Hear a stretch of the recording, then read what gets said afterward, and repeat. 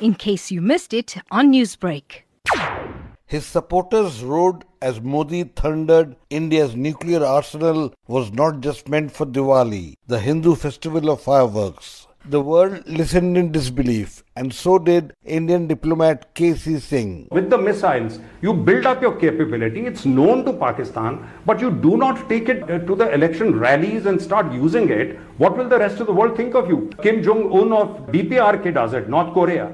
He goes threatening people. And you want to join the nuclear suppliers group? You want to be a permanent member of the Security Council? Then start behaving like one. India hopes South Africa and Turkey would back its bid to join the nuclear suppliers group. But with comments like this, wondered Modi's ally Pawan Verma, a former Indian diplomat. To talk of nuclear warfare casually or even flippantly is not right. We are living as part of an international system where India has been one of the greatest votaries of nuclear disarmament. We have declared a no first use policy, and therefore to speak of it as an option that we could utilize even in the context of a metaphor like what we have is not Diwali patakas was perhaps avoidable. What is Modi's game plan? Asked opposition politician Aishwarya Mahadeva as Pakistan urged the Indian leader to stop beating the drums of war. We are this close from being branded a rogue nation in a nuclear environment, because if you look at the subcontinent, that is the sort of situation we're in. Election or not, on a global platform, this does not make Narendra Modi anything different from a Kim Jong-un or Erdogan or even Donald Trump for that matter, because he seems to be talking out of a hat completely full of fallacious news, and for electioneering, absolutely. And analyst Maya Mirchandani accused a right-wing politician of dismantling India's foreign policy just for a pocketful of votes. Are we going to reduce foreign policy, which is built on really strong tenets, which has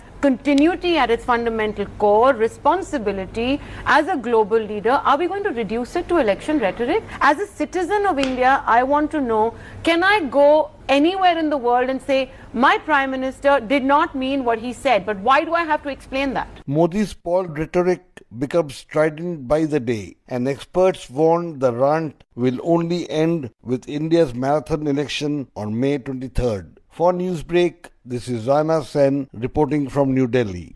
Newsbreak, Lotus.